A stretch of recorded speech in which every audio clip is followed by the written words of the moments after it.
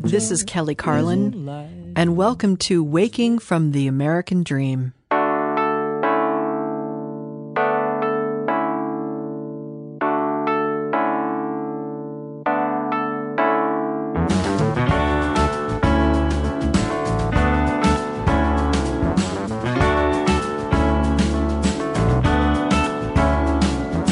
wrote a little song to say I don't think I know how to write a song.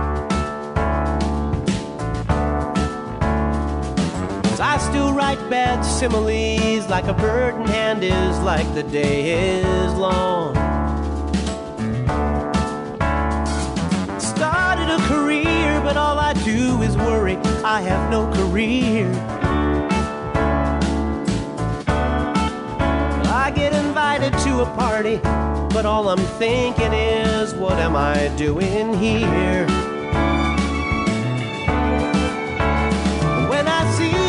Most comfortable, just really wishing I was still in bed. I'm always so surprised, folks don't realize I'm just hanging by a thread. Shouldn't it be easier by now? Shouldn't I have this down? Shouldn't I be shining through, collecting all my royalties? Shouldn't I be sure that I know how? Shouldn't I own this town? Shouldn't I be able to depend on all my loyalties and friends? Shouldn't it be easier by now?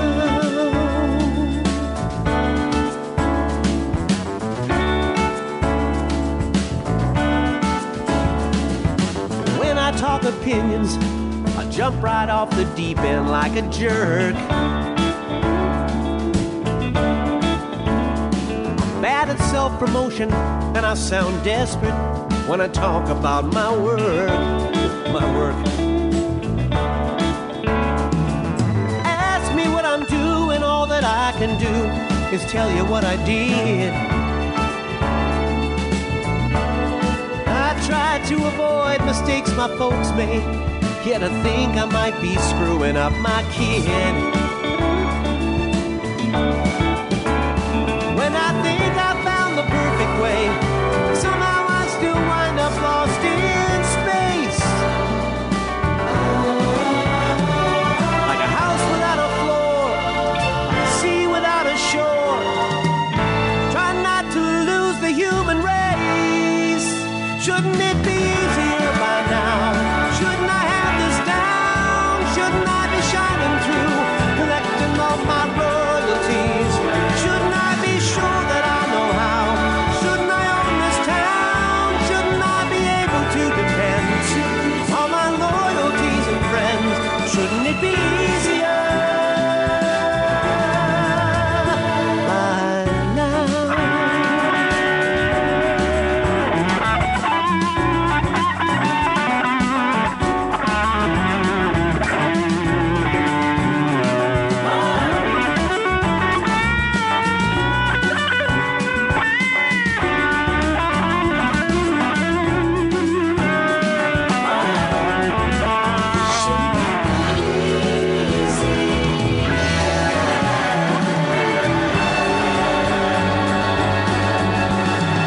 Shouldn't it be easier by now? Shouldn't I have this down? Shouldn't I be shining through, collecting all my royalties? Shouldn't I be sure that I know how? Shouldn't I own this town? Shouldn't I be able to depend on all my loyalties and friends? Shouldn't it be easier by now? Easier by now. Nobody promised me a rose garden. by now. Oh, easier by now. So much easier.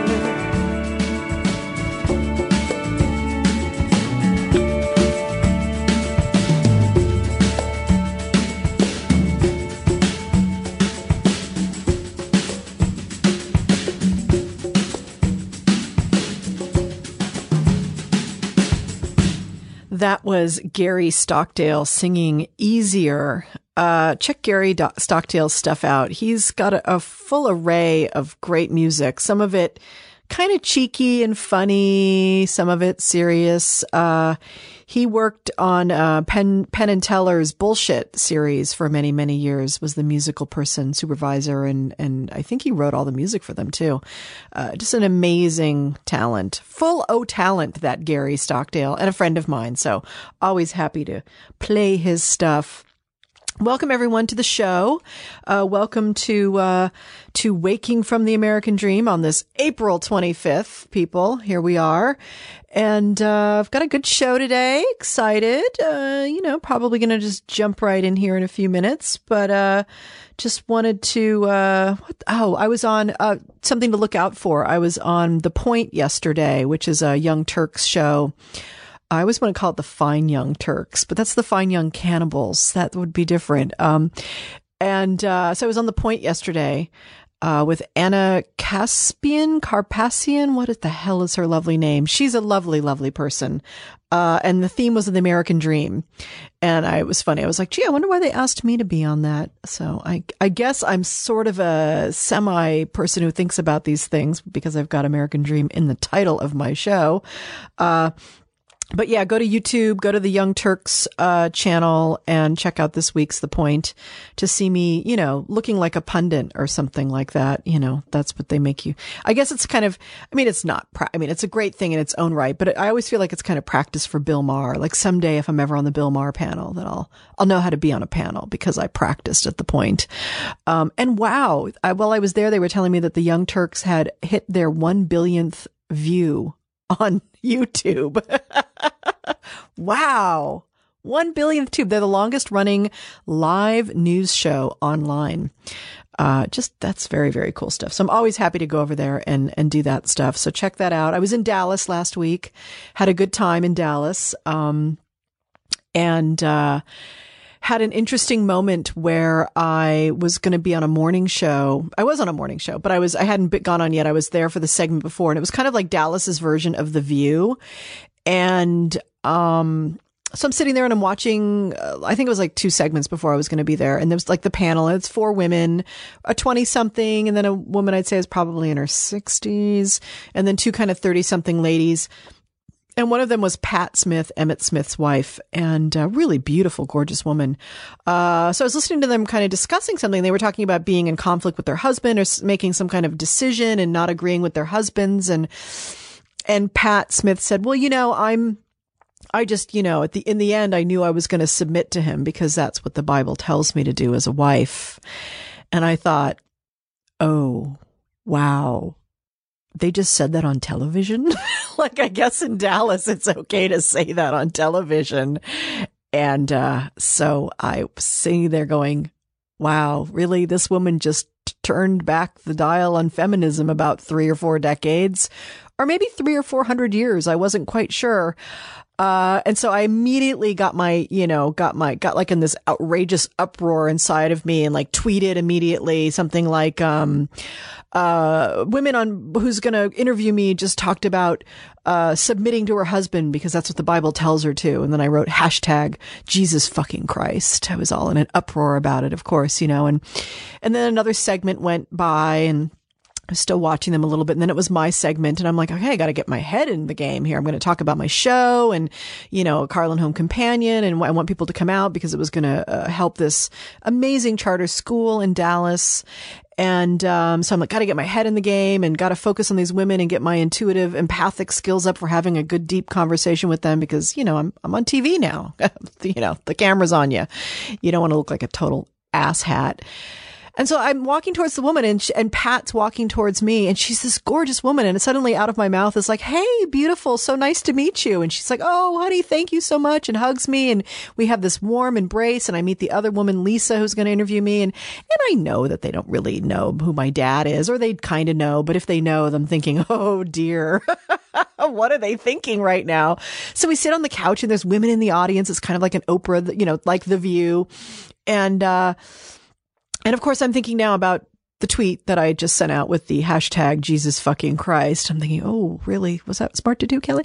And then we're getting into the conversation. We're talking about my show. And suddenly the conversation kind of takes a turn. And I realize I'm talking about my show in a way that I talk about here, but I've never really talked about in the mainstream media before, which is that it's really so much of it is about me finding my voice, me finding my place, me coming out of the shadow of my father. And as a woman, how difficult that is for us in this culture, even in 2013. And boy, this woman, Lisa's eyes lit up, and then Pat, her eyes lit up, and Lisa said, wow, you're talking Pat's language now. This is what Pat's really into. And Pat's like, oh my God, this is so much what my journey's about right now, is finding my voice and my power and owning who I am. And I'm thinking, yeah, I bet so. Like, if you're submitting to your husband, I get you. Personal power must be an issue in your life, I'm thinking. And she's like, oh, and I have this women's conference and you'd be so perfect to talk about this. And I'm thinking, oh my God, I've always wanted to talk at a women's conference about this. That would be incredible. And so I'm like, yes, that would be wonderful. And we really connected on this heart level, and the interview was over and I gave her my information and exchanged it and said goodbye, and then quickly walked out of the studio and deleted my tweet. I did it. I deleted the tweet. I realized I had completely prejudged this person based on what she said, just like I feel prejudged so much these days by people who don't exactly hold maybe the same space I do in my own spirituality. I mean, I'm basically afraid of most atheists these days. Not that I'm a believer or something. I mean, that's the word that comes up. Are you a believer? But I just saw, wow, it just doesn't get us anywhere to assume anything about anyone. So I changed my tweet. I changed it to something. I don't remember what it was now, but I hope she didn't read it. I really do. I really hope she didn't read it. I'd feel so bad. Anyway, I just needed to get that off my chest. All right, folks, I've written a bit of an essay here today, so we're just going to jump in now. The essay title is called Spring. Spring is so confusing. Life bursts forth everywhere. It clutches my heart and lifts me up. I remember, yes, life moves on. But then I remember, no, life moves on. Spring is the season of my grief. It is a marathon run of birthdays and death days that I wish I could sprint through. Have you ever noticed that sprint and spring are almost the same words? Not that it matters. If I've learned anything about life and death, sprinting does little good. In the end, it all catches us all. A few days ago, I was out in my front yard and suddenly noticed that this big, scrappy, grassy bush on the side of my garden, the one that Ned, my elderly dog, frequently does his morning pee on, was blanketed in buds. Almost every tip had a pristine, perfectly encased white package of potential. It took my breath away. One day it was just another bush that I was free to ignore, and the next it was all of creation itself daring me to pay attention. I stood before it as if it were a Roshi, a Zen master, silently holding the mysteries of all I seek. I do most of my seeking in the winter, when it is quiet and the great stillness has taken over swaths of the normally humming landscape of life. I allow the stillness to enter my mind and heart. I find myself easily sitting in meditation in the early hours of gray and cold. I revel in the collective pause that we as a culture take between Thanksgiving and New Year's. No, it's not that we physically pause during that time. God knows we rush and clamor quite a bit. But there is some other kind of pause that the holiday season invites. It's like we're all off the hook from something. Nothing really productive gets done then. It can wait for the new year. I too let myself off the hook of productivity and let myself revel in the pause when I find myself again. I'm like a long-lost friend sauntering toward myself, falling into a deep, long hug, knowing that it doesn't matter how long we've been separated. We pick up from where we left off and sink into the now. And it is there, in that now, that I fall in love with my stillness, my itness, my being. When most of the natural world pauses, hibernates, and retreats, I discover an internal well filled with love and hope and an eternal vision for life. Within death, I find life. I am. But then, before I know it, the Phoebe birds have frantically put the finishing touches on this year's nest. The wisteria has exploded its purple life onto the pergola, and hummingbirds and butterflies stop by for a quick hello during their daily rounds. Life is everywhere. A quickening, a sparkling light, literally light, is everywhere. Then this slow breaking open of my heart happens. I wonder why tears are spontaneously showing up in my eyes when I glance at a mother and child on the street, or a song from my childhood plays, and then I remember it is April. The month when it became all too clear that my mother was dying. And if it is April, that means that May comes next. May 11th, the anniversary of her death. Then Mother's Day. The year my mother died, 1997, May 11th, fell on Mother's Day. This year, Mother's Day is May 12th, my father's birthday. He would have been 76 this year. Then June. Their wedding anniversary on the 3rd, mine on the 10th. My mother's birthday on the 12th, mine on the 15th. Then we come to June 22nd. It will be the 5th anniversary of my father's death. 5 years. Impossible. And yet here it is. How do we endure? How do we manage this marathon of life and death? Our hearts, they stretch. They hold the joy, the life, the longing, that deep longing to hear our mother's laugh, to see the twinkle in our father's eye. Our hearts, they stretch. They hold the abundance. They hold the absence. Our hearts, they stretch. They hold the whole world and all that is right with it, and they hold the whole world and all that will inevitably go wrong. My heart, it stretches to hold myself and accept all that I am, all that I have been, and all that I will be. It gives me such space, that when I walk out into the morning air on this very morning and see that every single bud on that big, scrappy, grassy bush has bloomed into full, glorious flower, I know that all I can do is bow deeply to what is, what was, and what will be.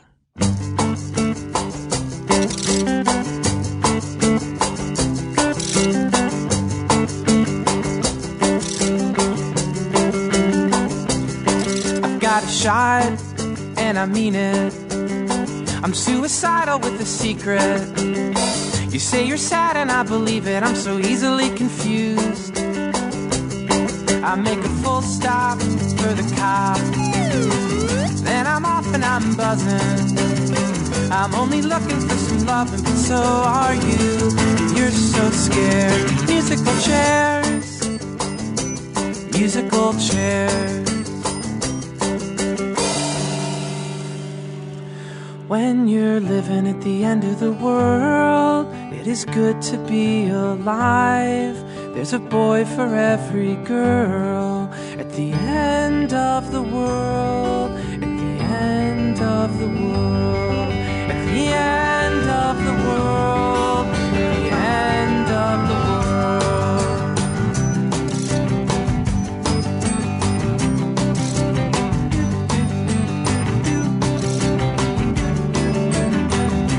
A laundromat, an audio cassette. They never will forget. We are never gonna win. When I tune into the television station, it's It's not the truth about my nation. We're having fun out in the sun. We are not afraid to die. We are not afraid to die. Musical chairs. Okay, forget the history lesson about staying in an age. We're there. Let's deal with the world as it is, not the world as you think it was. When you're living at the end of the world, it is good to be alive. There's a boy for every girl at the end of the world, at the end of the world, at the end of the world, at the end of the world, at the end of the world, at the end of the world, at the end of the world, at the end of the world.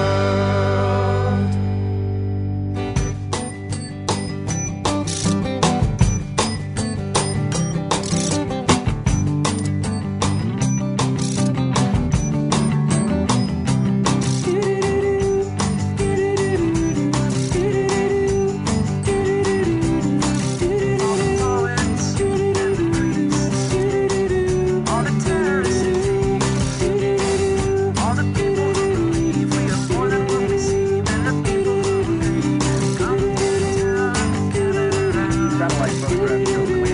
One day here in the Southwest. Right now, it's 64 degrees. We'll have clear skies and still weather overnight. Late night low clouds coming in. Overnight low 48, Coolidge Valley, about 53 at the beach. Another nice day tomorrow after morning low clouds and fog, but behind the upper 60s near 70. Then on Friday, cloudy skies and a chance of rain. And that was John Elliott with Musical Chairs. You can find John Elliott stuff, I'm guessing, on johnelliott.com. Because you know what? As we know here at Waking from the American Dream, it's all about the .com. So I'm going to jump into my guest today, and did a little pre-recorded interview with my guest. She had to be somewhere right around the time we do this live. So we jumped into the studio earlier today and sat down and had an amazing chat about story and the neuroscience of story. And whenever Logan tells me we are ready, we're good. Okay. I do an introduction in the piece and everything. So I'm just going to hand it over to myself. How fucking freaky is that? My guest is an instructor at the UCLA Writers Extension Program. She has worked in publishing as a literary agent. She's worked as a TV producer and story consultant for some big and fancy Hollywood production companies out there. She's written stories and told stories around Los Angeles. And she's also written a great book, which she's here to talk about. At least we'll start talking about that. God knows where we'll end up. She's written a great book called Wired for Story, The Writer's Guide to Using Brain Science to Hook Readers from the Very First Sentence. Welcome, Lisa Cron. It is a pleasure to be here, Kelly. It's so nice for you to be here. Just so the listeners know, Lisa and I know each other. Have known each other for, wow, maybe 10 years. Yeah. I think I was out of grad school when we met, or when we started hanging out. So 2004, 2005.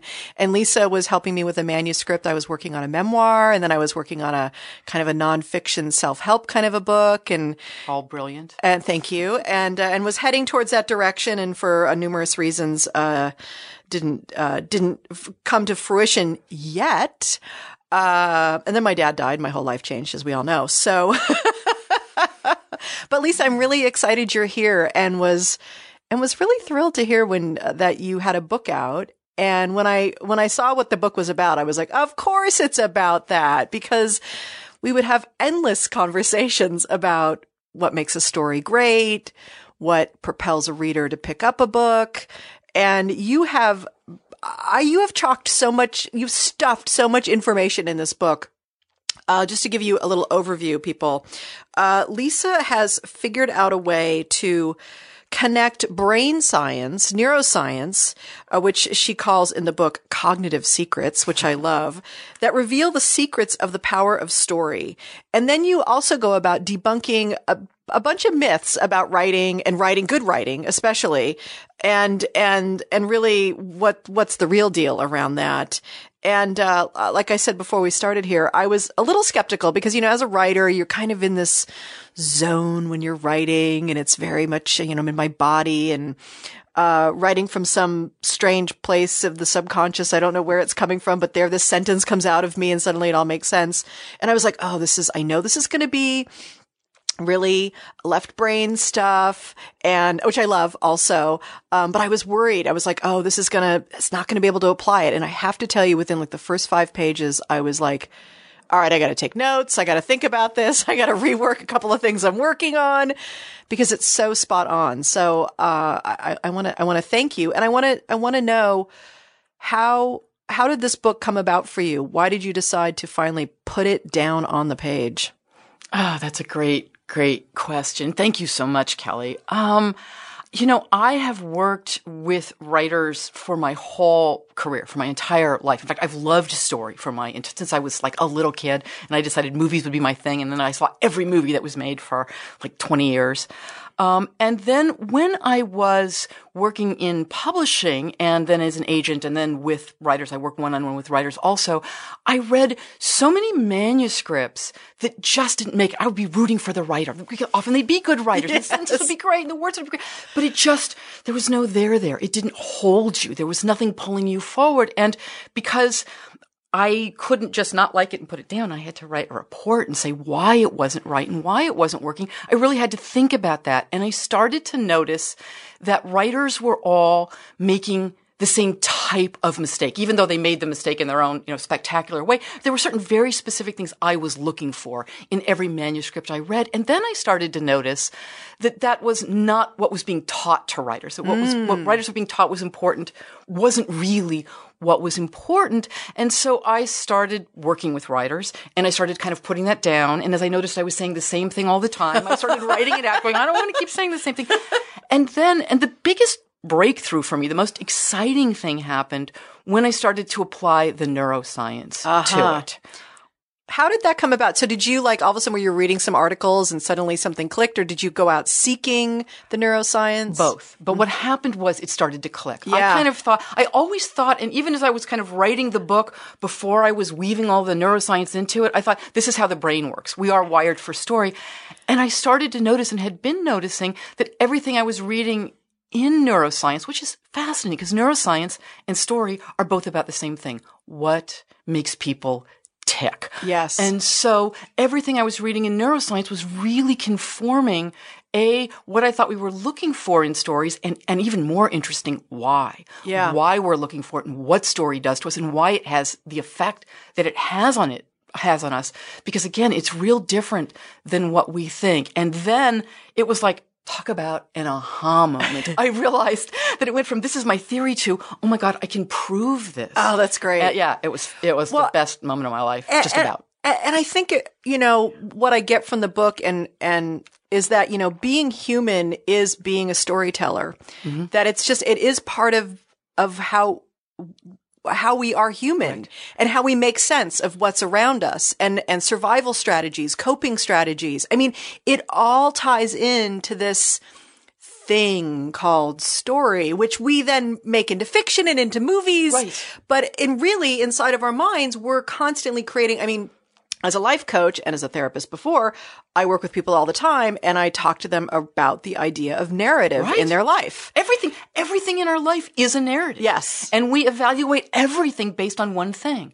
How is it going to affect me? Is this going to help me? Is this going to hurt me? Not just in terms of, is it going to help me or hurt me? If I look both ways when I cross the street, I know I need to do that. Right. But also socially. We're yes, hardwired to want to belong. And the really interesting thing is it's biological. Mm-hmm. And our need for story is biological. And if I could just kind of launch into one thing. Please, yes, go. Which is kind of where it came from, because it kind of changes our idea of what a story is. Because since we like stories so much and they feel so good, in fact, as you said, there has never been a human society ever on Earth that didn't have storytelling. Yes. It's a universal. But because we enjoy it so much, we tend to think of it as entertainment. Right. And you know how it's like you go home after a hard day in the world, doing real things with real people. You want to flick on the TV or watch a movie or pick up a novel and lose yourself in a story because it's a way of kind of taking time out and rejuvenating. And not having to think about your story. Exactly. Exactly. And as a result, it's easy to think of story as something that is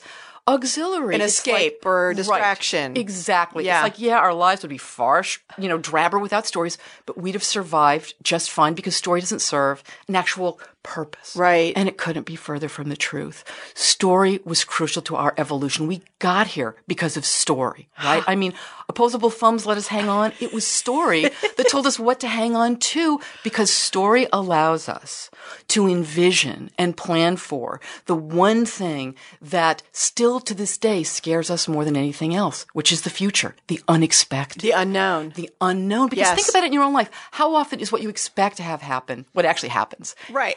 Never. And when it does, and those few times when it does, Right. how often does it feel like what you thought it would? Never. For sure, never. Right. Yeah. Stories are simulations that allow us to try on difficult situations to see what we would need to learn and do in order to survive them. Like, I see those red berries and I'm starving. And did I mention, it's the Stone Age, so I can't go to the market, buy something, take it home and nuke it. Right. But I heard this story about the Neanderthal next door who chowed down on a couple of handfuls, and the way he said he was writhing on the ground before he died. He died, that should be enough. Right. So I think I'll forego the berries, eat a couple of cold bugs, and live to see the dawn. And the takeaway is that great feeling that we feel when we get lost in a story. It's not ephemeral. It's not arbitrary. It's not pleasure for pleasure's sake. It's biological. It's hardwired. It's chemical. It's a survival mechanism. Yes. It's dopamine. Right. Because what it does is it makes us curious to find out how that problem is going to solve so that we don't eat the red berries. In other words, stories taste good for the same reason stories feel good. Sometimes they do taste good. For the same reason food tastes good, to get us to pay attention to them. And the takeaway is that we don't turn to stories to escape reality. We turn to story to navigate reality. Yeah. And that's what we're looking for in every story we hear. And that's such an let's really let that sink in. Like we use story to survive to navigate reality, to navigate our lives. That's really an epiphany. And that I think really makes it land about how we are hardwired for it. Like our very survival depends on us being able to follow and track the narrative of something. Like you said, the Neanderthal next door eating the red berries, or where is the mountain lion, Exactly. on the next mountain? Where is he hanging out with his or her babies? So because I used to contemplate, and I have contemplated until this book, why do we have story? Why are we so fascinated by it? What are these myths that, having studied Jungian psychology, what are these archetypes that we have? And, why is it all there? And it's such a nice little coming together weaving of meaning for me to understand the story of story. Right. Oh, I think so. And I think the scary thing about it, the flip side of it is we are as hardwired to get lost in a story. In other words, when we're lost in a story, it anesthetizes the part of our brain that even knows it is a story. They've done fMRI studies that show that when you're lost in a good story, the areas of your brain light up that would light up if you were doing what that character is doing. The mirror neurons. Oh, yeah, absolutely. And the thing is that your analytic brain just goes to sleep. You're not questioning anything. You are feeling it. And the scary thing is, who knows this way better than writers? I mean, way better than writers? Advertisers, politicians. And religious leaders. Absolutely. And you are being affected by stories even when you think you're not. You can't turn that off. No. The same, we're hardwired for it. Because like you're saying, back in the day when we were wired for it, life was most of what our brain is wired for was a much simpler world, a world we no longer live in. Very black and white, very life or death. Right. I mean, why do you think we think in sound bites? Yeah. Because life was a sound bite. Lion, run. That's all we needed. Now it's so much more complicated and you're being affected by it whether you know it or not. Yeah. And that's And so I mean, this is why the importance of media literacy is so important in our culture. And We are not teaching our children this. I think in elementary school, we should be teaching children this, whatever, Right. their level of, Yeah. that they can understand this so that they understand the messages they're getting Right. are being, that they need to wake up the other part of their brain to assess, is this truth Exactly. or not? Because Yes. especially with politics, consumerism, Right. and one's spiritual life, you need to be careful because before you know it, you've given all your money to the wrong person and you're drinking Kool-Aid Right. in the jungles of South America somewhere. That could not be true. I mean, you can balance the two. I mean, it's really interesting because they say on the one hand, do you know what they say that one of the key reasons for the success of the civil rights movement was in the 60s? It was a novel, To Kill a Mockingbird. Oh, wow. Isn't that interesting? I mean, they say that it changed the way white America viewed racism by allowing them to experience its inhuman injustice Yes. through the eyes of a 6-year-old white girl. Yes, who Scout. was a completely kind of non-judgmental, didn't have an agenda right. person. She's pulling it in. A 1991 study. That's so beautiful. But it's true. A 1991 study by the Library of Congress Center for the Book found it second behind the Bible as books most often cited as making a difference. Wow. And the flip side is that you can end up at McDonald's at midnight chowing down on a Big Mac, fries, and a 32-ounce Coke because you deserve a break today. We're affected by story whether we know it or not. Wow, And that's- it really pays to be aware. You're going to feel first for sure, but you really got to unhook that and think second. Yeah, it is very, very true. Let's jump in a little bit to some of the meat here inside the book for our writers and storytellers and filmmakers out there. One of the things that I love about what you're talking about and what you pull out so well is these three major elements of the important three elements of a story. The plot, of course, Right. the theme, and this thing called the protagonist's issue. Right, exactly. Which is what the story's actually about. Right. It's what it's about. Right. And I love the way you discern those three things and how important they are and how a lot of people think the plot's really important or like when you talk about the theme, there's some people who write books because they want to bully pulpit and all you're getting is the Hit over sermon. the head, which brings up that analytic brain that goes, no one tells me what to do. Right. Don't read any further. Exactly. Yeah. And yet there's this, and it's something we all know about the protagonist issue because it's like, why is this person in this story? In the story, Right. how what are they trying to do to get to the end? Right. But I think there's a great way in which you talk about the protagonist's issues because it's a very and the importance of story being connected to it and how That's that what the story is. Right, exactly. I mean, the biggest problem, one of the biggest problems that writers make is they mistake the plot for the story. They think the story is about the plot, and that's why this is one of those real incendiary things. You might turn the microphone off now. But like if I could burn every copy, you're gonna kill me for this, of The Hero's Journey, I would burn it in a heartbeat. I will kill you for Yes, that, but I that's totally, okay, but afterwards. and I totally Right. get it. Yes, Why yeah. you're saying this? But the reason is because, and same thing with this operation, with Chris Vogler's book, The Heroes, whatever, because it's this external story structure. Right. This has to happen here. So people make plots where things happen. Right. And then they run somebody through it. And that's not what a story's about. Story's about how the plot affects the protagonist. Yes. Protagonist comes in wanting something. The protagonist has some reason why they can't get it, some deep-seated reason that comes from their past.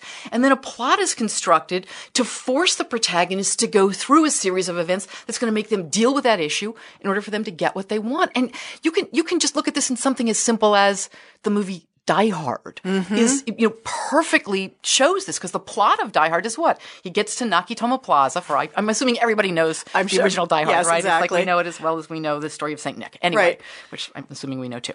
But he gets to Nakatomi Plaza and they're bad guys and he's got to kill all the terrorists to save everybody. That's a plot. Is that Right. what Die Hard is about? No. Of course not. Die Hard is about whether or not he gets his wife back. And that's a problem that predates the story. And really what it's about is, what does he have to learn in order to get his wife back. Right. And what is that? And if you look And at what that, does he have to face within himself? Right. Well, that's what he has to And, learn. and overcome. Right. Exactly. 'Cause Right. how did he lose her? You know, she says, I've got this great job. I'm moving to Los Angeles. He's a New York City cop. Right. He's like, I'm not going with you. And he's got these two reasons. One is like, I'm the guy. What part of that don't you get? It's 1988. So he might say it now, but for sure in 88, it's like, I'm the guy. Right. And the other thing was, I define myself by being a New York City cop. That's who I am. Mm-hmm. We don't want our identity messed with. That's me. If I go to LA, I can't be a New York City cop. I won't be me. I won't know what's going on. Right. So what does he hope that's going to happen? He hopes she's going to go bomb out and come back, and he'll be the big man and won't say, I told you so, and he'll take her back. And in stories, just like life, nothing ever goes back to normal. Again,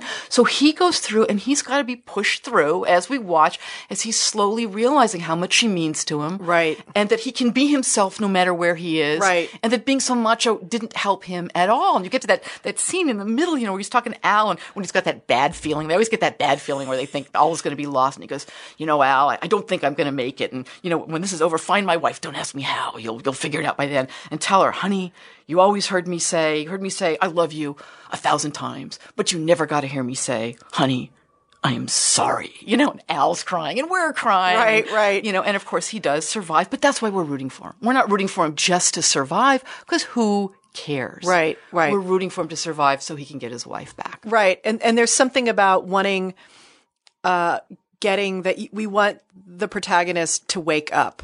Right. You know, they're kind of Always. their unconscious motives are leading them astray in some way. And there's a thing in particular, and I'm going to look for it here. Oh, yes. A story's what happens affects someone who is trying to achieve what turns out to be a difficult goal, and how or he or she changes as a result. And there's something about that, about really understanding when you're a writer, and even if you're a person like myself who writes about myself. Same thing. It is the same thing, because I was Harder. Harder because it's harder to get perspective Yeah, no on kidding. on your own unconscious motives, you know. And yet thinking about, you know, rewriting my memoir right now, and it's like really focusing on, you know, if you do that like full life thing, it's hard because there's like different sections of your life where you didn't have awareness about certain things. Right. And that's the interesting part. That's the part the reader wants to get hooked into, that part of the story. They want to watch you stumble around until you find yourself. And they want to watch you make sense of it. They don't want to Yes. just watch you stumble on the surface. Right. They think of story as the difference between what you say out loud and what you're thinking, right? Like the plot is the surface. Right. And we all understand the surface world really, really well. All of you are sitting in the surface world right now. Right. And you know what to do. What you're really wondering is, what goes on beneath that world? Think about the difference in what you're saying and what you're thinking. And how often are those two things the same thing? Right. And which one's more interesting? Yeah. We want to feel how someone's making sense of it, because often that's the stuff we don't say out loud. Well, and that's, you know, what you write about in the book about finding meaning for ourselves. The story helps us in general. We're wired to find meaning. I mean, that's what humans do. We find 100%. meaning in And we have everything. to. But see, and just if I could just jump in there, Kelly, because people tend to think of that as, I think they think of things that are psychological and things that are physical as two different things, and they're not. Right. They're one thing. It all comes from the brain. We are wired to find meaning in everything. Why? Because it might hurt us. Because we want to know, will this help me or will it hurt me? Once we found that meaning, we completely ignore it and we move forward to the things that we are going to notice, because that's what the conscious part of your brain is there for. You talk about to deal with things that we don't understand what they are. Yeah, and you talk about in that part of the book where there's some sort of research where there's people who their emotions are cut off in their brain, Want to hear the real? and they try to and they need to make choices about something. I'll tell you an interesting story. It's a great story. If you have time for, there's an amazing neuroscientist. His name is Antonio Damasio. He's out of USC, and he's written lots of books. His most recent is called Self Comes to Mind: Creating the Conscious Brain. And he often writes about this patient. He had this man by the name of Elliot. And Elliot was a really successful guy. He had a great career, wonderful marriage. He was a good father, like a pillar of his community type. And he also had a benign brain tumor, and it was successfully removed, but along with a bit of his prefrontal cortex. And after that, his life just fell apart. He was in the process of losing his job and losing his family when he went to Damasio and said, you know, what's happening to me? I'm not me anymore. And Damasio ran a large battery of tests and discovered that Elliot had lost the ability to feel emotion. Now, keep in mind, he's still tested in the 97th percentile in intelligence, and he could enumerate every possible solution to every problem. Right. He just couldn't pick one. He'd go into his office every morning and go, I wonder what I should do. Should I do that thing my boss has been bugging me to do for the past 3 weeks? Or alphabetize my file folders again?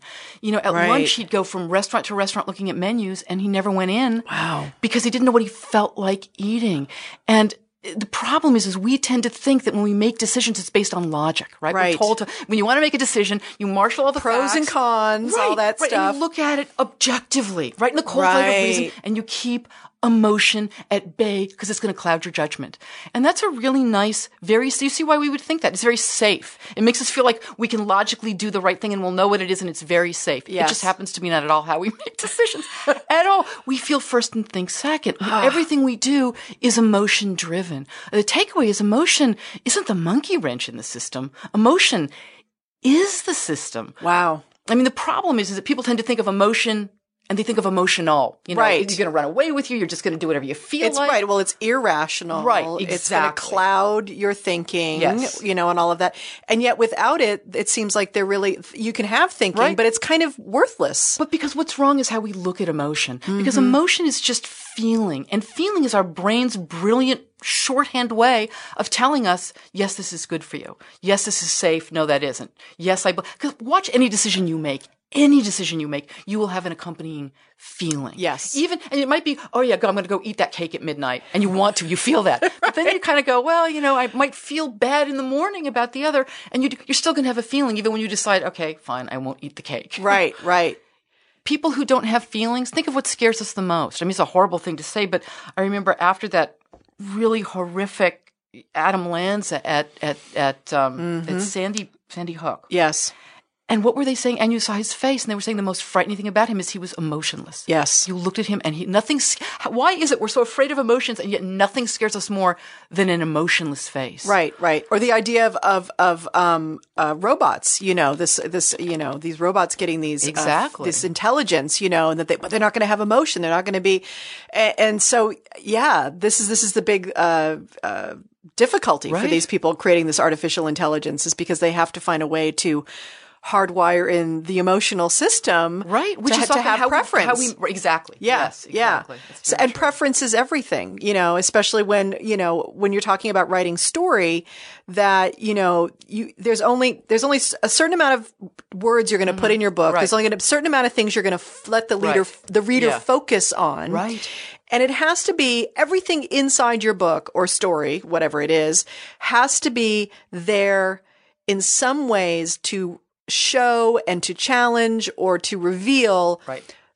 your protagonist having to deal with preference, The difficulty thing that your plot is constructed Right. to force them to have to make a deal choice in some way. Right. Right. Exactly. Right. And I think that becomes a great, I like to call it a yardstick. Yeah. That lets you evaluate the meaning of everything. If you're the reader, and if you're the writer, it's a yardstick because it lets you evaluate gee, does my reader really need to know this? Am I going off into some sort of digression that's not going to get me back, that's going to have nothing to do with the story I'm telling? Because the thing to keep in mind is and watch this now, when you're reading or watching a movie or anything, you naturally assume, and again, your cognitive subconscious, you're not thinking this. Right. But your natural baseline assumption is that everything the writer's telling you is there on a need-to-know basis. If you didn't need to know it, they wouldn't bother telling you. So as a writer, if you throw something in because you think it's nice or you think it's interesting, but it has nothing to do with your story, it's going to stop the story cold because the reader doesn't know that. Yes. So they're going to assign it a meaning, and by definition, it's going to be the wrong meaning. Right, because it doesn't really have any meaning. Right. Yeah. And so now they're off on some different story, and very soon, because they're making meaning out of it. Right, exactly. Oh, interesting, And very right. soon the story doesn't make sense. And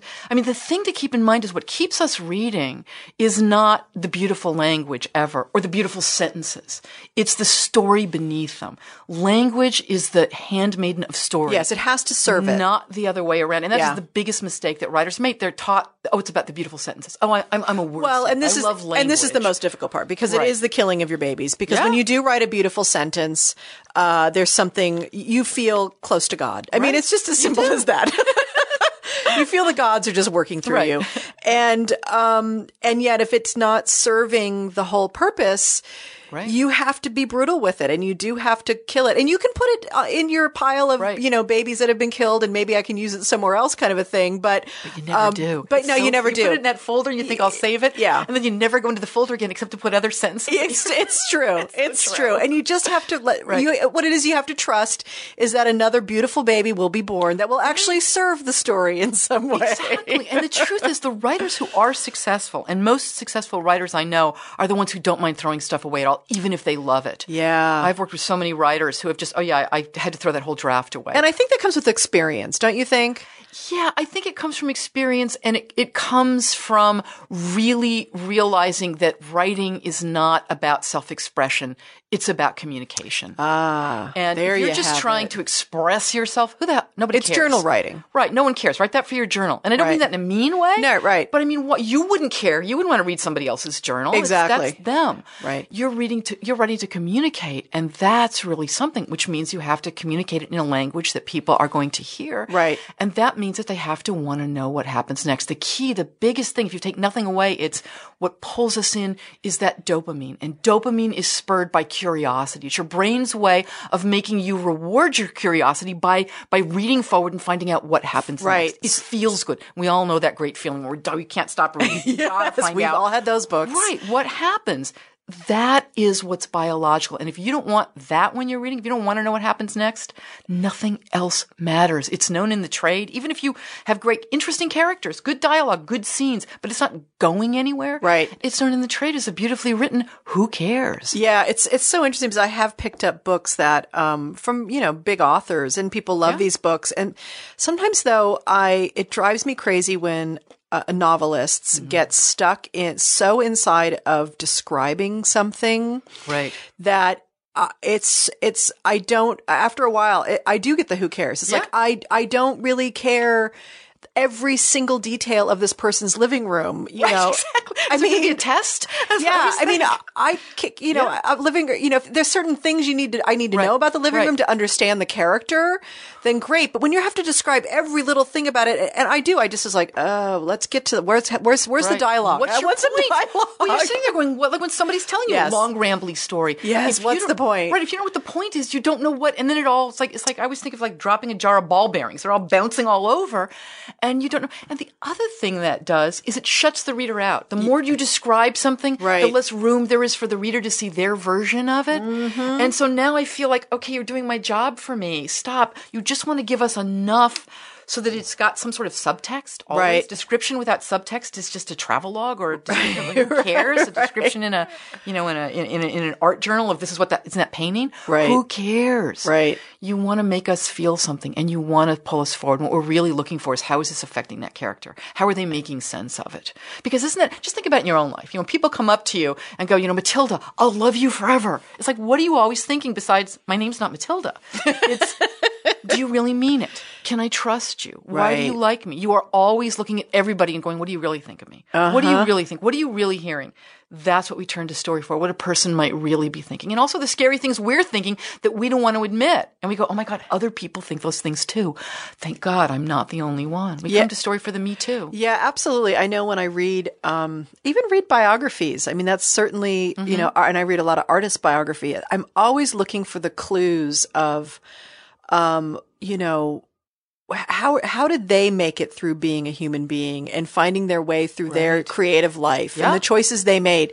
And it's so interesting because I don't have to find some kind of path to follow, but you're always comparing yourself Always. to whether it's a real life protagonist or not. You're always saying, oh, I wouldn't do that, or I would do that. Absolutely. Or We run everything through Everything. our own. But we're wired. When you think about it, it makes sense. It does. I think the biggest problem that I have with all of it is that often it's seen as pejorative, the way that we think of everything in terms of how will it affect me. Yeah. And it's not. Right. We don't It's want to be narcissists. right. It's just how we're wired, because what else do you have to judge and to tell, well, what's safe and what isn't? Well, what does this mean or not? Right. It doesn't make us selfish. And here we are just trying to get this little organism through life here. Right.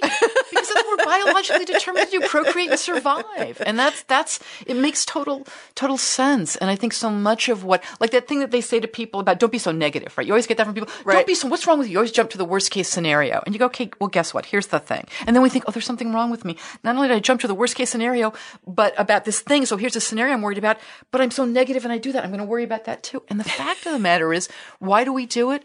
Because we have what's called an over-agency for worry. In other words, if you walk by a stick 100 times and mistake it for a snake, jump to that worst case scenario, Right. you're going to be fine. Right. You walk by one snake and think it's a stick and you are dead. Right. So we're hardwired Yes. to jump to that worst case. Now, that doesn't mean we have to stay here, but it also means we don't have to beat ourselves up for doing it. Well, and it's an interesting point too, because, it's the same thing with memory and trauma.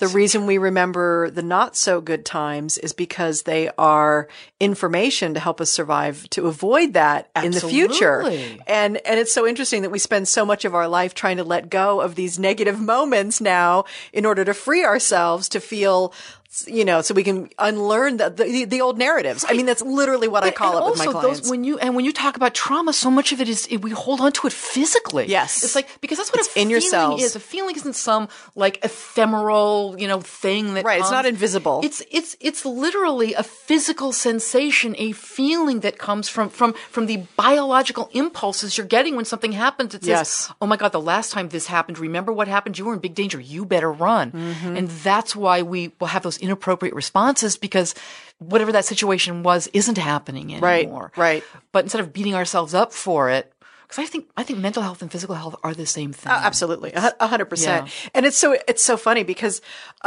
I was writing a screenplay. This is years ago, and I haven't finished it yet because I knew I had to go and live my life a little bit more to finish this particular thing. And reading this book now, thinking about like how I want to go back with it and kind of dig in with some of this knowledge. But one of the hardest things for me to do in the screenplay was to traumatize my protagonist. Oh, it's so true. And you talk about in the book here how you have to be a little bit of a sadist Totally. in order to really put your protagonist through the paces. And I love the way you frame it. And I don't know if you framed it on this way on purpose or if this is the meaning I pulled out of it, but it's like, not only does it's good for your protagonist because your protagonist is going to learn from it, Right. but even on a broader scale, I was thinking it's good because the reader's going to learn from it. And part of what I love being on the planet about is kind of sharing tidbits about how we're going to make it through life together. That's what story's for. Yes. That's what we turn to story exactly. for. And I don't want to do it with Completely. my bully pulpit. I mean, Right. and there's appropriate places to do Right. that, as a teacher and as a coach and places like that. But it was like, oh, I see. So I can actually reframe my own narrative about being a sadist with my protagonist because it's good for the planet. Right. It's true, though. It really is true. I mean, you really do have to be. I mean, there's a big mistake writers make. They're too nice. They fall in love with Yes. it. Give them the benefit of the doubt. It's like, no, you have to embarrass them. You have to Right. stand them on that. And you literally, like, as you're writing it, It hurts. It hurts. You're Totally. like going, oh, I'm so embarrassed for this person, or oh, I feel so pained right now because Right. I'm making this person. Because social mortification is worse than it's easier to shoot him than it is to mortify him. That's way harder.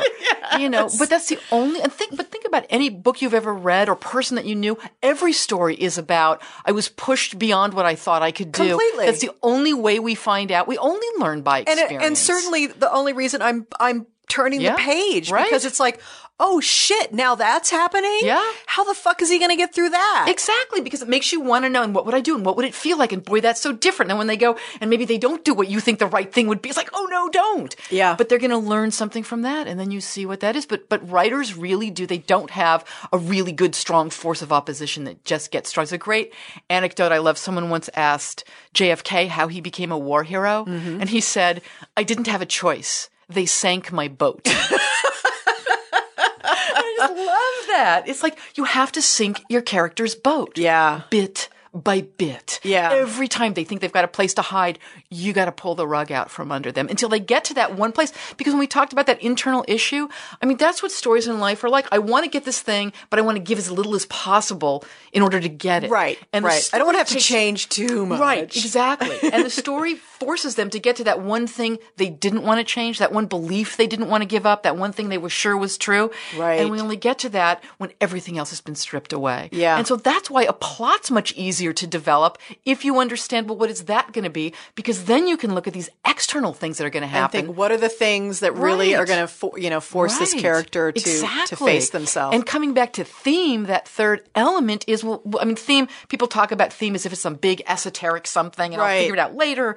Theme is something really very simple. It's just, what are you saying about what it means to be human? What are you saying about human nature? What are you saying? You might be saying something about love. Well, is it that love is going to save the day? So if your character gives up everything they've got, they're going to get their sweetheart, and even if they have to live in a cardboard box, that'll be worth it? Right. Is that your theme? Right. Now you know how people are going to treat your character because you know what they have to go through. Or is your theme, love is for fools, and if they give up everything that they, give up everything for love, they're surely going to lose because love's a con game, and now they've got nothing to bait and switch with anymore. So they're going to be totally unhappy. So giving things up for love, only an idiot would do that. What's your worldview? How is that going to play out in your story? And as you can see, same theme, same basic idea. Somebody gives up everything for love. Right. But in terms of how you decide that theme, The bigger meaning of it, right. Exactly. Right. And you see that the world and those events are therefore going to treat your protagonist very differently, depending on which way you want to go.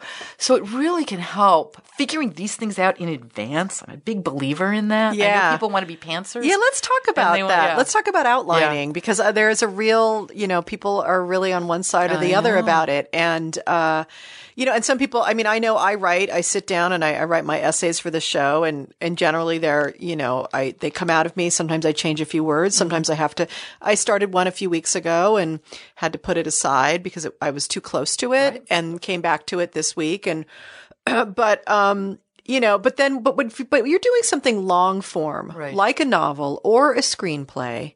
It's a lot to juggle and to know, and it's hard Absolutely. to, I had a Greg Miller on a couple of months ago, and we talked about that, how most writers get lost in the second act. They get lost in the plot because Yeah. they don't have a story. They Yeah. think it's about the plot. I'll fool around in my plot and I'll try to find the story. Right. And it doesn't work that way. And one of the biggest problems, I think, is the way writing's taught and the fact that writing is often taught by very, very successful writers. Right. And that is Who probably naturally know how to do what you're Absolutely. talking about. Some people have the same way. Look at great athletes. Why do you think they say the best athletes make the worst coaches? Right. Because they can't break it down. Yes. Because they could write, these great writers, they have this natural sense of story. Mm-hmm. They can write a laundry list and you are sobbing over the plight of poorly sorted socks. It just happens that way. So what do they think? They think that what pulls people in is the beautiful writing. Right. And that's what they teach. And it just couldn't be less true. And they can, what's that E.L. Doctorow famous saying where he says you can write a novel the same way you can drive a car and, with your headlights at night. Yes. You go, totally untrue. If you're him, yeah. Then you're going to write ragtime. If you're everybody else, you're going to write yourself into a corner. And the thing that kills me is then you'll tell yourself, you'll go back and you'll reread it and it won't make any sense. And you'll go, I guess I'm not a writer. And you'll put it on the shelf and you'll never do it and again. you'll feel bad about yourself. Right, It has right. nothing to do with you being a good writer, but you really do need to figure out there's plenty of room for pantsing once you know that part and Right. going forward and letting your creativity out. But writing is communication. If you don't know what your story is, who you're writing about, I'm just working on something right now about how to define your premise that goes into exactly this, because most people go in and they just start writing. And, I can say that having read thousands of manuscripts doesn't work. Now, yeah, and so I'm working on a project right now. It's and it came in one of those bursts of inspiration, like the cold. Working on a TV thing. The cold opening came to me, Right. and it feels like in the cold opening, there's everything about the whole entire journey of this person in the show. Really lives inside that Wow. that cold Yeah. opening in some ways. It's like one of those vision things that came, and yet I can see then how kind of now pulling back and analyzing that cold opening for myself and really seeing what she's facing, Right. the choice she makes in the cold opening, the world she lives in. What made her make that choice? Right, What right. happened to her in the past that made her make that? Yes, Yeah. exactly. And then taking all that information and plugging that in such a way so that as you go forward in not only just the episode, but the full Right. story arc, let's say, of the Right. Bible of the Oh, show, understanding what it is that's making her tick and really checking, is this scene, or is this episode Right. about that bigger journey for Right. her? Which I think is the best. I have to say, I think long form TV is the best writing out there. True. So much It's the better than golden movies. age right now of something. It's really interesting what's happening in Yeah, television. It's just Yeah, there's great artists working on There those shows. are. Yeah, I mean- saying big things about our culture and doing bigger it with than anything fascinating I've characters. seen. I mean, when I talk to people about what's going on in the world, I want to say, okay, you have to watch the 4th season of The Wire, and then come back and talk to me. You have to get there. The first 2 seasons aren't so great, Right, The third but and you have fourth to are worth it. right. Yeah, you have to watch them. But you get have to that. watch them to get there. Right. Yes. Watch The Sopranos. Yeah. Watch Nurse Jackie. I mean, Yes. there's just so much that is being said and done. Watch Breaking Bad. I mean, Yeah. the Breaking Bad, one arc in all the seasons, although I don't think it's been so good lately. But boy, did it have a good run there in the beginning. Yeah. It's really wonderful, but it doesn't. That's hard to do because it does have to shift, all the way through. But you're right. You need to know who that character is. I mean, the way to think about it is that the way that we process information is that everything that's happened to us up to this moment is what we use. That's our, the lens through which we see and judge and Right. decide everything we do. Right. If you don't know that about your characters, how can you know why they're doing what they're doing? You just know it on a surface reason. Well, she's not going to look both ways to cross the street because she knows she's going to get hit. Well, we all know that. Right. We want that deeper thing as to, well, who is she exactly and why is she acting that way based on who she is? The Right. story isn't about the Everything, people. right. It's about Her. a person. It's a great Right. book. I just read that. I don't recommend this book. It's a great, great book. It's called, I hope I get this right. I think it's called Before I Go to Sleep. And it was a bestseller. It's kind of a mystery. And the reason it's interesting, just for writers who go, I don't need to know that, I'll just write forward, is that the plot is that there's a woman who's had some sort of a traumatic, she's been beaten and she wakes up and she has no memory of anything. And she finds out that, it happened, I guess, I don't know how many years ago, like 20 years ago. Like she thinks she's in her 20s and she's in her mid 40s. And every night, she can form memories in the day, but every night she goes to sleep and she forgets them. So it's kind of like Groundhog Day, opposite of Groundhog Day or exactly, something. like Groundhog Day and Memento. And, Right. but the point is, and what's really interesting about it is in it, you see how much she struggles to figure out what's going on Right. based on the fact that she has no memory of her past. Right. When you're writing a character and you don't know anything about their past, Right. that's who that person is. And you see how it's not a bad book, but So when you approach outlining then and suggest people to approach outlining, so you are outlining plot, but you're doing it from all of this other information. The first thing I always say is, okay, what's your premise? Like, what is that question? What would happen if? Because I've seen premises stated as a statement. I saw one the other day. It was like Romeo and Juliet is about when two kids can't get married. Two kids fall in love and can't get married till they commit suicide. That's not a premise. No. That's what happened. Right, exactly. Not a premise. Yeah. Premise, that would be what happens when two kids can't get married and their parent, But a premise asks a question. So you have that first, and then you really figure out, well, who is that going to affect? Whose story is it? And you need to know that person first before you can do anything with a plot. Right. And that comes down to who are they? What do they want? Because they always come in wanting something. Sure, as all humans do. Right. We all want. And that's what, think of a story as kind of like they want something. They've wanted it for quite a while, but they haven't gone after it yet because there's something holding them back. I don't like calling it a fatal flaw because I don't see it as a flaw. It might just be a misconception, something that Sure. some belief they've got that's just 100% wrong. Which we walk around with all day long. All the time. Probably more that are wrong than are right. And then the story happens. So you know that and you can kind of trace it up. And then the story happens when something like An the event boat gets sunk. forces them Something to confront, happens. finally, Right. to have to confront this. This Right. thing that they wanted, because you know how it is. What is it like when you want something, right? And it's going to be hard. You tell yourself, yeah, I'm going to start exercising. Of course I am. Tomorrow, or the next day. Right. Well, if you look on the calendar, that's a week from never. That's when that is. And it only happens when I'm going to exercise. And now somebody calls up and the guy who you've loved since elementary school finally calls you up and goes, I'm going to go climbing Mount Everest in a month. Do you want to come with me? Okay. Now you got a reason why you better get up and, and go after and do that. Yes. So we don't do anything. We don't take any action because we're wired to resist change. We're Right. wired to, once we're comfortable, it's called homeostasis. Right. Right. And once we're comfortable with how we are, we want to stick with it. Comfortable doesn't mean we like it. It's why we stick with the devil we know. God because knows. it's familiar. That's my first marriage. Yeah. Oh, me too. Me too. Totally. I knew how to deal with it. Right. I don't like it. I know the rules here. Exactly. They're crazy, but I know these rules. Right, because it's that unknown that we're so scared of. It could Yeah. be worse out there. Yes. So at least with this, I'm safe. And stories start when that gets taken away from you. Yes. And now you got to explore the unknown. And then we find out what we're really made of, what we really wanted. Yeah. And everything changes. And it's just like in life. And stories are run through. Stories are simulations. The way we simulate what would that feel like. That's why story isn't about what happens on the surface.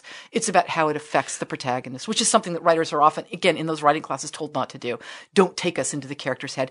Everything's in the character's head. Go home and look at, I'm telling all you people, go home. But look at any book written in the third person and you'll see that you are almost always, whether it's third person limited or omniscient. Yeah, I loved that part of your book. You really showed that no matter what, you're immediately inside the character's in that head. character's head. And it's that writers do it so well that you don't realize It's very they're subtle. doing it. Yeah. Right. That's why I'm telling you, go home and take a look and you'll see. You go, no, they're not giving me thoughts all the time. Right. That would be awful. Yes, It's they are. Yeah, they are. All the time. Yeah. Because that's where the story lives and breathes. Well, and that certainly is the realm of the novel is the inner life. Right.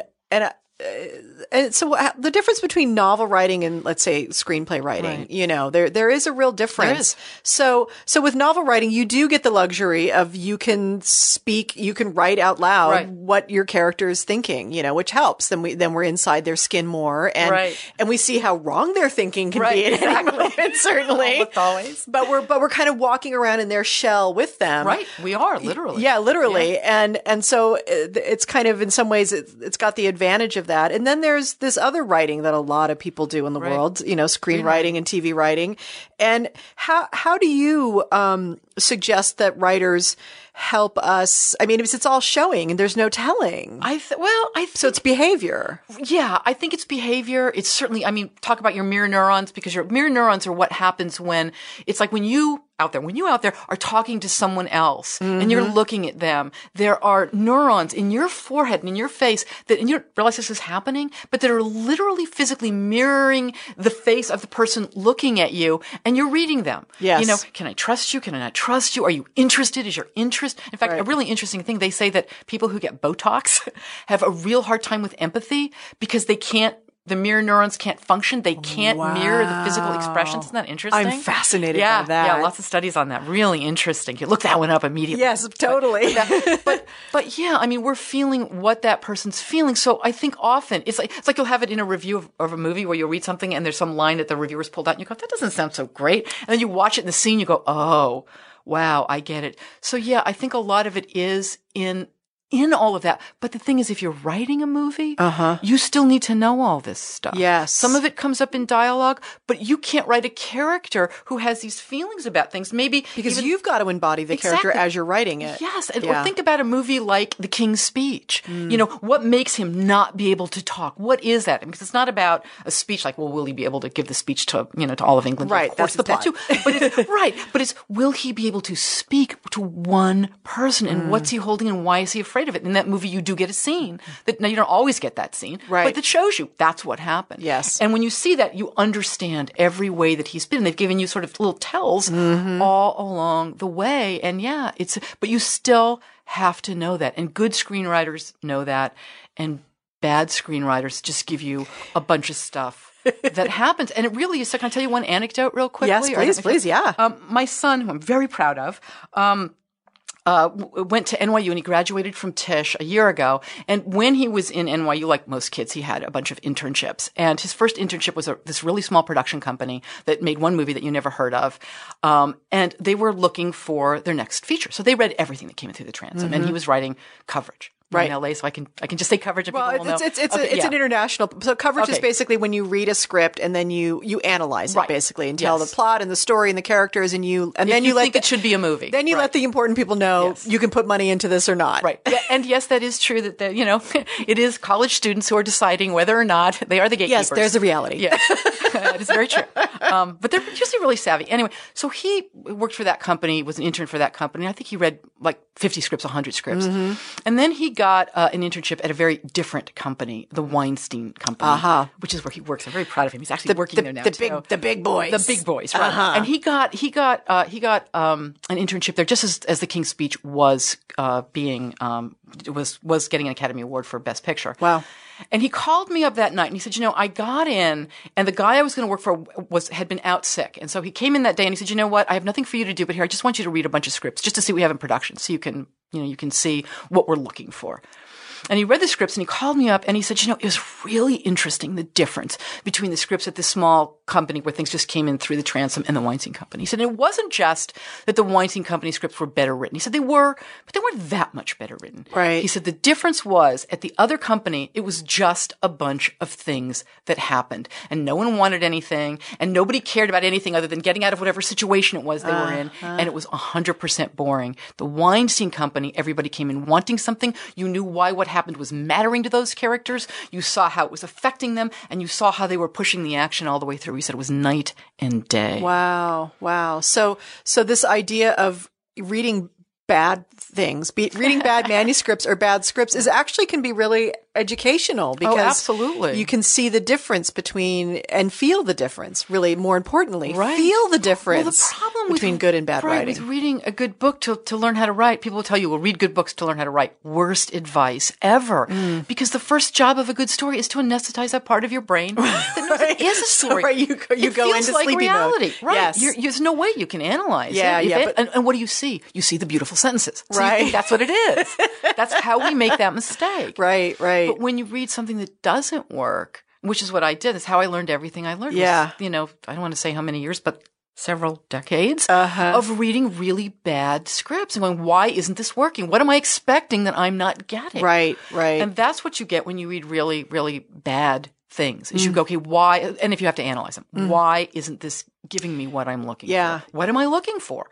And that's how I really learned everything. What do you suggest to writers who let's say they finished the first draft of something, the long form of something, or a short story or whatever it is, and they give it around or whatever, and it's being rejected, and it's getting the same notes, which is it's okay, but it's not great, and so they know they've got to rewrite something. How does one approach the rewrite? I mean, is it really about shelving the whole thing, or sometimes it feels like, just put it in the trash, and start over. Next. But is there a way? Sometimes it just feels so daunting to me to have to get in there and undo things that you've done. And well, I think, first of all, you never really give, not that you really, but you never give the first draft of anything to any. Yeah, I'm talking like several drafts. Right. Yeah. At that point, I really think, you could put it aside for a while, but I don't think, and no writer I know approaches rewrites by themselves. Interesting. Everybody works with somebody else. Right. Everybody has someone. Because you need the objective. Not your mom, not your friend, and not another writer. God, not your mother. Yeah, right. Yeah, definitely not. Definitely not. But not friends and not another writer. Someone whose job it is. Someone who is an editor, someone who's an agent, someone who, like me, works one-on-one with, and there are tons of people. UCLA has a program that you can do it through. Right. You get notes from someone. You get someone to tell you why it's not working. Because think about when you've written something, the only thing a writer can never, ever, ever do is read their stories as if they've never read them. Exactly. Because you're seeing the whole world. You understand all of it. Right. You got to give it to someone who doesn't. Right. It's the water you swim in if you're a fish. It's the air you breathe. If you're a fish. Exactly. What water? Yeah. And so it is really hard to get that discernment. You can't. Especially these days, if you want to be traditionally published. And I think, or if you're going to self-publish, if you want anybody to read your work. Right. You need someone with a professional eye. Yeah. Without that, you're just not going to, and professionals use it. It's not like, oh yeah, you amateurs do that and the pros, we don't need it. Right. I work with somebody. Everybody works with somebody. I don't know anyone who doesn't. Yeah, you always, you read the best novelists out there or any of the writers, and there's always this long list of thank yous because all those people read and reread and gave notes and said, this is great part of it and this is I don't understand it and don't what are you get talking about here? I don't get it. Or did you mean this? You're going, oh my God, I so didn't mean that. Right. Oh, that's what you thought I meant. Right. With landing like that.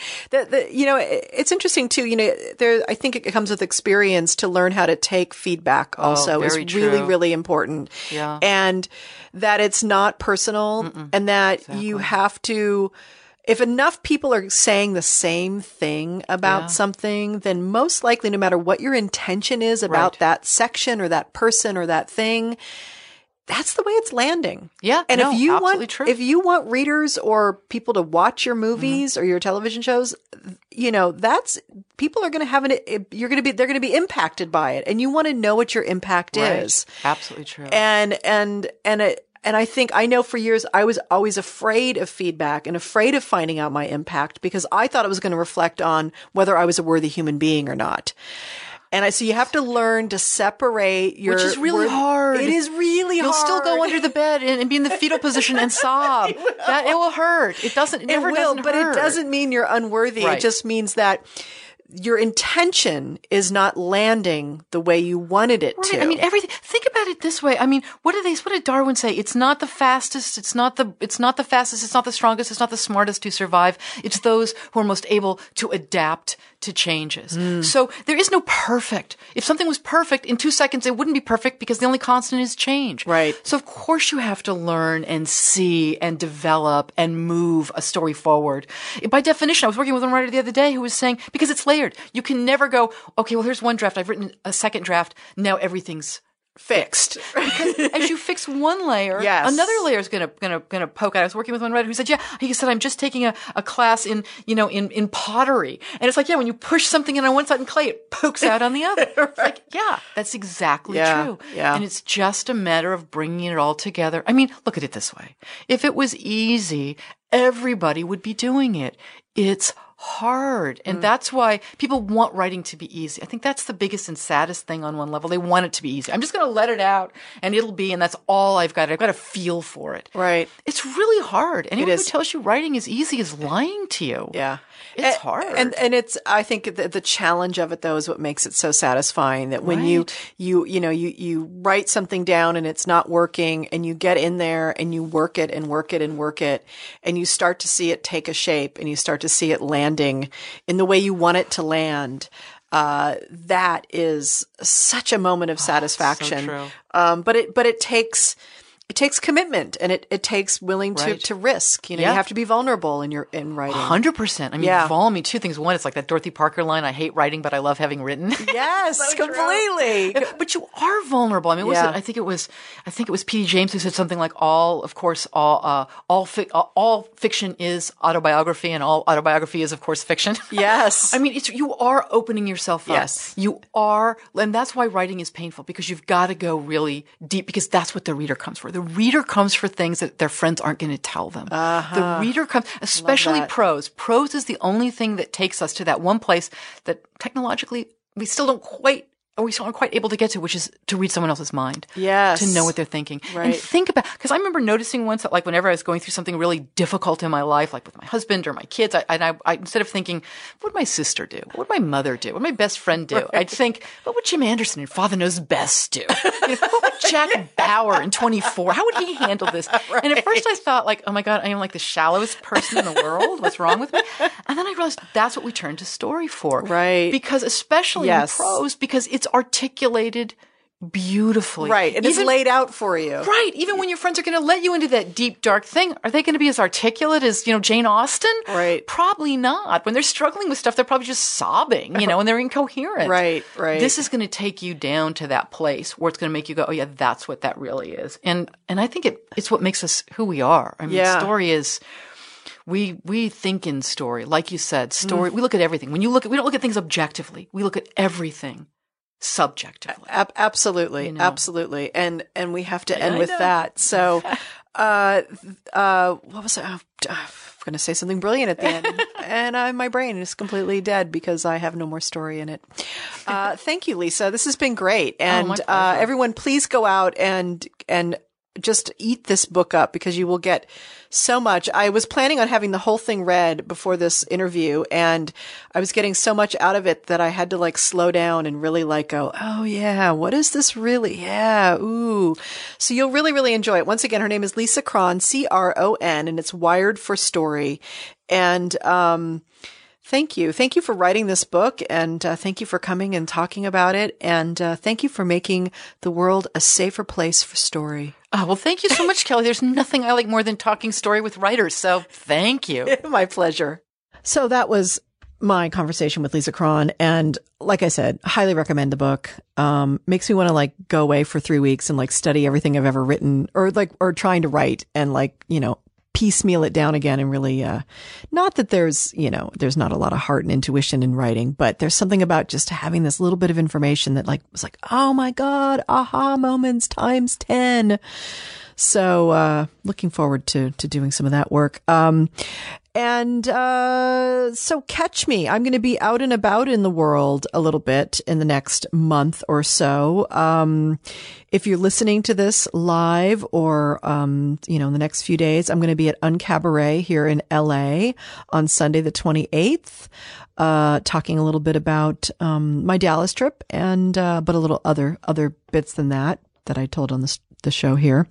And then on May 11th, the anniversary of my mother's death, I will be at Anna David's storytelling show at the Mint, which will be fun. And I think I'm going to tell a story about my one night stand with Leif Garrett.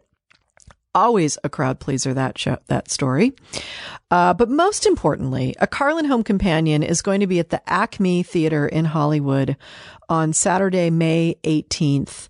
If you haven't seen the show, please come down and join me in the audience. Would love to see your smiling face. And if you're a fan of my dad's, I think it's pretty much a prerequisite. I don't know a single fan who's seen the show who just doesn't hug me afterwards. It's very, very satisfying to get hugs all across America. It's very lovely. So I will be doing that. And boy, is there anything else? No. Hey, American Idol finals are getting there. Let me tell you, we only I got to watch the results show tonight, but only 3 girls left. That's been exciting. And find me on Twitter. You people know, find me on Twitter, Kelly_Carlin. Find me on Facebook. I think it's Kelly Carlin Official or Official Kelly Carlin in the Facebook slot. Come like me. I will not friend you. It's nothing personal, but if I've not hung out with you in the flesh and had at least a real conversation or done business with you in some real significant way and, bonded in that way, I will not friend you. So you can send a request all you want and I will say no. But like I said, it's not personal. It's just that I don't want to hear about your fucking events and invites and your birthday. I mean, I'm sure your birthdays are lovely, but, I made that mistake earlier. So I'm not being a curmudgeon. I swear I'm trying to just be a peaceful, serene human. What else? Yes. Go to kellycarlin.com/waking. And there's a big PayPal button there. It takes a village to do this show, believe it or not. I know it's usually just my voice and the voice of my guest, but it takes a village. And we're hard at work here at bringing you the best of what we can bring. So if you want to support the work we do here, we would be thrilled by that. Truly thrilled. So go to kellycarlin.com/waking and hit that PayPal button. And, $5, $7, $50, $700. We accept it all, and it goes towards all that needs to be paid for to put on a podcast and have a life that puts on a podcast for you. You guys have a great, beautiful weekend. I hope spring has hit most of the country by now. I was speaking to someone in Nebraska the other day, and snow was falling. I'm hoping that is done with. It is April. It is the end of April, people. Let's move on. All right. Kiss your loved ones, hug your loved ones, and wink at your enemies. It always confuses them. Have a good one. Talk to you later.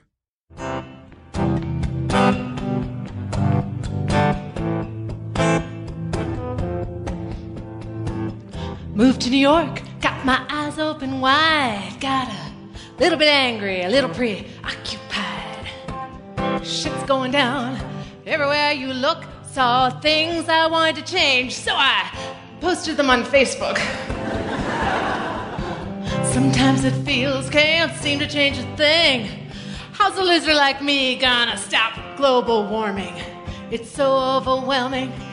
I just wanna quit, but then I think, wait, fuck this shit. Fuck this shit. Fuck this shit. Sorry if you're sick of me swearing, but fuck this shit. Everybody, fuck this shit. Fuck this shit. Come on, you know you wanna say it. Fuck this shit. It's not about money. Except when you can't eat. It's not about foreclosures, except when you got nowhere to sleep. It's not about elections, except when they can be bought. And it's not about the wars, except when they're fought. It's not about the environment, except when we're running out of time. And it's not about my choices, except when they're not mine. It's not the lack of justice, except when you can't fight back. And it's not about the police unless, you're black. Fuck this shit. Fuck this shit. Come on, you wanna say it, don't you? Fuck this shit. Fuck this shit. Fuck this shit. Don't worry, none of these people are at work tomorrow. Fuck this shit. Oh, I'm just a girl, I know. I shouldn't get pissed. They tell me to just talk pretty, but fuck that shit. Yeah, look, this is hard. I mean, we're all burning out. You bet. Sometimes you just want to climb back in bed and watch The Bachelorette. But what you gonna do? Just sit around and jerk off? I mean, that's important too, but at some point you gotta stop. Might be tired of fighting, might need to rest a bit, but tomorrow I'll wake up thinking, fuck this shit, and I'm back again. Fuck this shit. Fuck this shit. Come on, you wanna sing it now? Fuck this shit, yeah. Fuck this shit. Fuck this shit. I'm sorry, tomorrow this is gonna be in your head all day. Fuck this shit. One more time. Fuck this shit. Fuck this shit. Last one, make it count. Fuck this shit. Yeah. Thank you.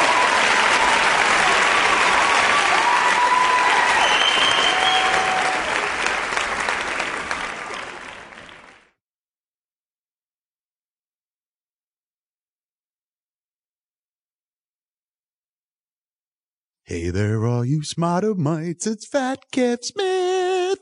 Hey man, it's Kev again, begging you for money. God damn it, can I have a loan? It's not even a loan. Give me money for free that I never intend to pay back. That's what we call ads here on smodcast.com, man. We send you to see Smod, to see live shows, and what you pay to see in the live show, why, that helps fund our entire Smodco empire, man. That's how you get those Smodcasts for free, man. The sweet oral that makes your fucking mind gasm.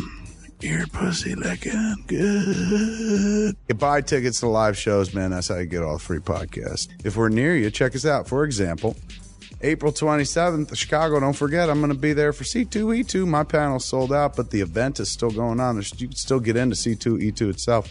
And, man, you want to get there, man. Chicago's premier comic book convention.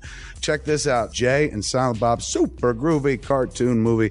April 24th, we're in Boston, Massachusetts, and at the House of Blues. And then Glenside, Pennsylvania is April 25th, the day of my anniversary with Jennifer Schwalbach, at the Keswick Theater, man. So that's the East Coast leg of the tour, the first leg, if you will. Scoop up tickets now. Me and Jay going to be there, show you the movie. The movie is funny as fuck, man. I Ain't Lying is so fucking good. And then afterwards, Jay and Silent Bob Get Old podcast that you all be a part of, because it's going to be a Q&A version, so everyone's asking questions and shit. And we'll play Let Us Fuck and find out how long Jay's been sober and all that good stuff, man. But come on to the tour, man. Come on it. Come all over its face, neck, and fucking chest. Jay and Silent Bob's super groovy cartoon movie. Me and Muse live right there in your hometown. tickets at csmod.com/groovymovie, or just go to csmod.com. And now, enough whoring. How about we jump into another delightful Smodco podcast? This has been a production of Smodco Internet Radio. Sir, only at smodcast.com.